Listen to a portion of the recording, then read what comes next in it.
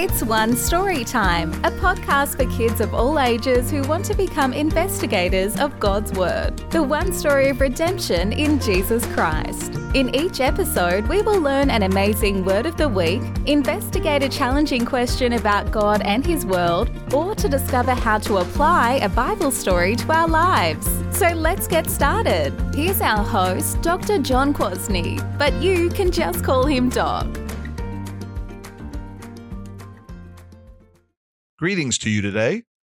Thank you for tuning in to another exciting episode of One Story Time. Have you ever had to be rescued? Maybe you were swimming in the ocean and started struggling with a rough current, so you needed a lifeguard to rescue you. Or there are always people being rescued from burning buildings by courageous firefighters. I hope you haven't had to be rescued from that scary situation yet. When I was a boy, I needed someone to rescue me. Actually, to rescue me and my cousin. Our families were on vacation in Arizona.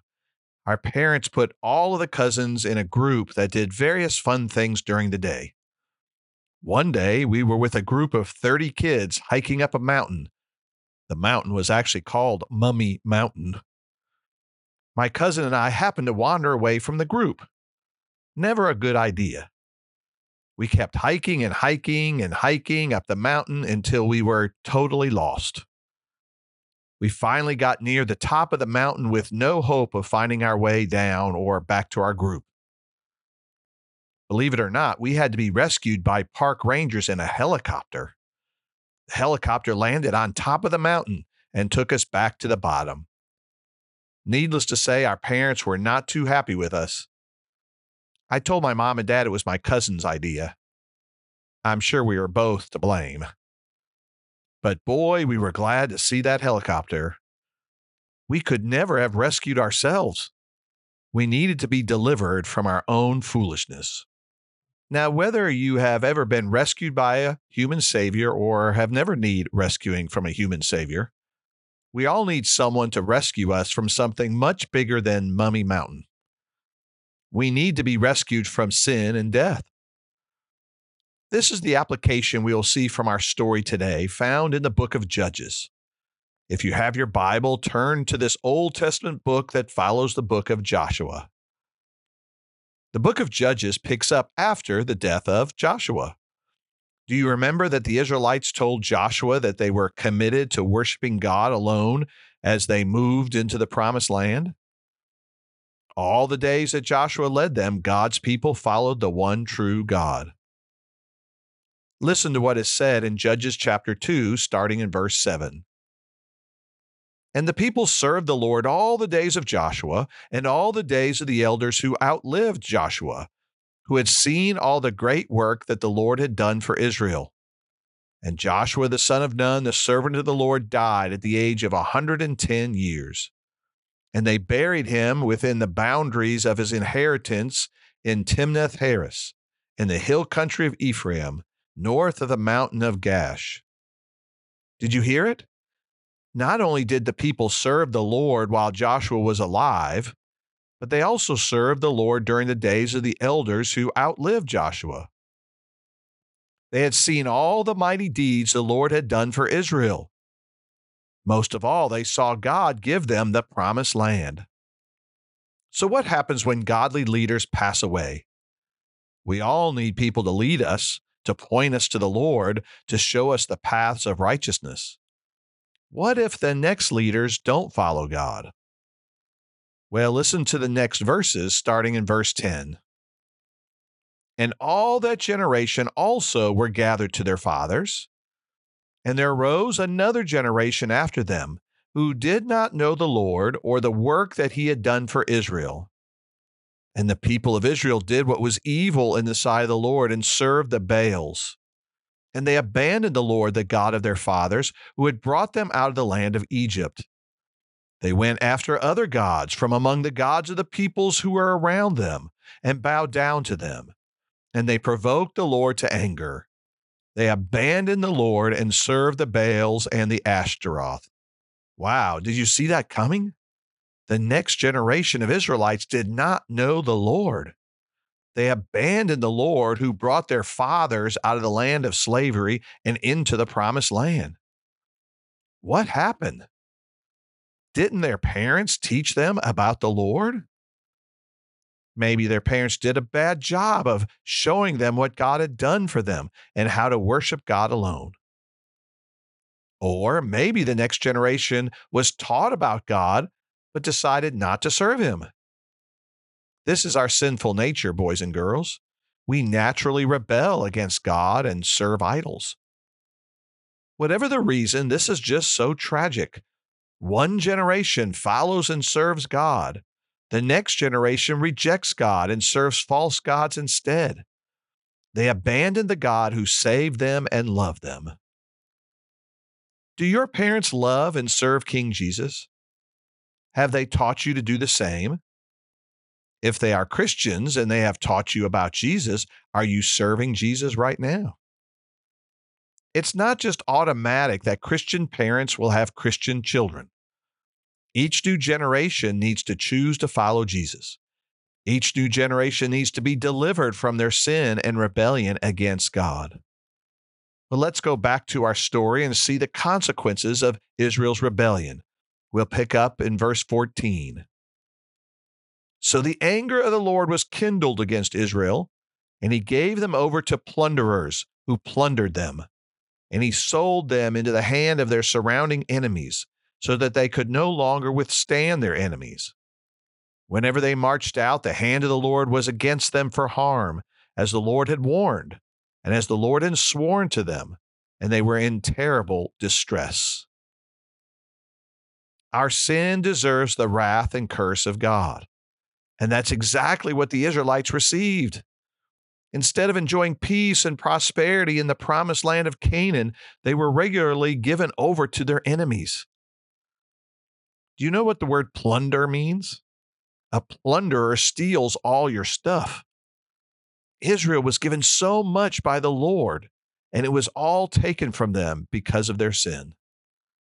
The only reason their enemies plundered them was because the hand of the Lord was against them. Because the Israelites turned away from God, they found themselves in terrible distress. Now, the next verse may surprise you, but it shouldn't. Verse 16. Then the Lord raised up judges who saved them out of the hand of those who plundered them. What a gracious God we serve. Did the Israelites deserve to be rescued from their plunderers? No way. Yet the Lord raised up judges. A better name for them is deliverers. These deliverers saved them from their enemies. The book of Judges details all the different deliverers God used to save his people. So the rescued Israelites would return to God, right? Well, listen to the next verses, starting in verse 17.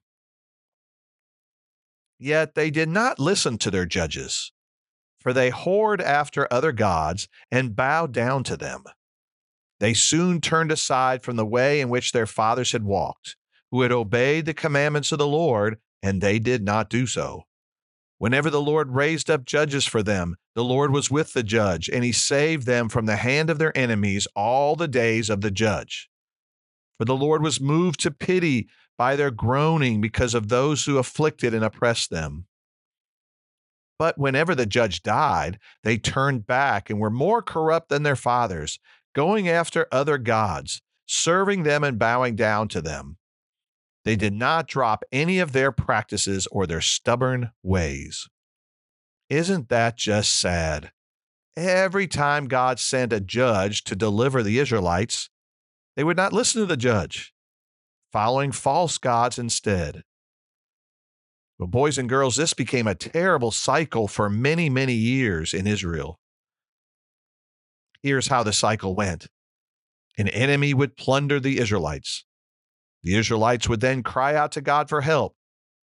God would then send a deliverer to rescue them. The mighty judge would actually deliver them by God's grace. But then after the judge died, the Israelites would go back to their idols and reject God all over again, even worse than their fathers did, just like after Joshua died. So then listen to these last verses of Judges chapter 2. So the anger of the Lord was kindled against Israel, and he said, because this people have transgressed my covenant that I commanded their fathers and have not obeyed my voice, I will no longer drive out before them any of the nations that Joshua left when he died, in order to test Israel by them, whether they will care to walk in the way of the Lord as their fathers did or not. So the Lord left those nations, not driving them out quickly, and he did not give them into the hand of Joshua. Instead of receiving the entire promised land, the Lord left some enemies to test Israel. Would they follow God or live like the heathen nations in front of them? Sadly, they often kept on worshiping false gods and living their own way. Now, do you see yourself in these Israelites? We are born as rebels against God. We always want to go our own way. We follow the idols of our hearts. Just like the Israelites, we need to be delivered from our sin. God sent deliverer after deliverer, but none could truly save Israel from sin and death. You and I, though, have a much better deliverer. We have a deliverer who not only conquers all our enemies, but one who changes our hearts to serve God alone. Who is this judge? Who is this deliverer? Jesus. Jesus is our perfect deliverer. He died so that we can be free to serve the Lord. So when you read about the judges or deliverers in the book of Judges, remember that they could only save the people for a very short time. Thankfully, God in his grace has sent us Jesus as our deliverer who saves us for eternity.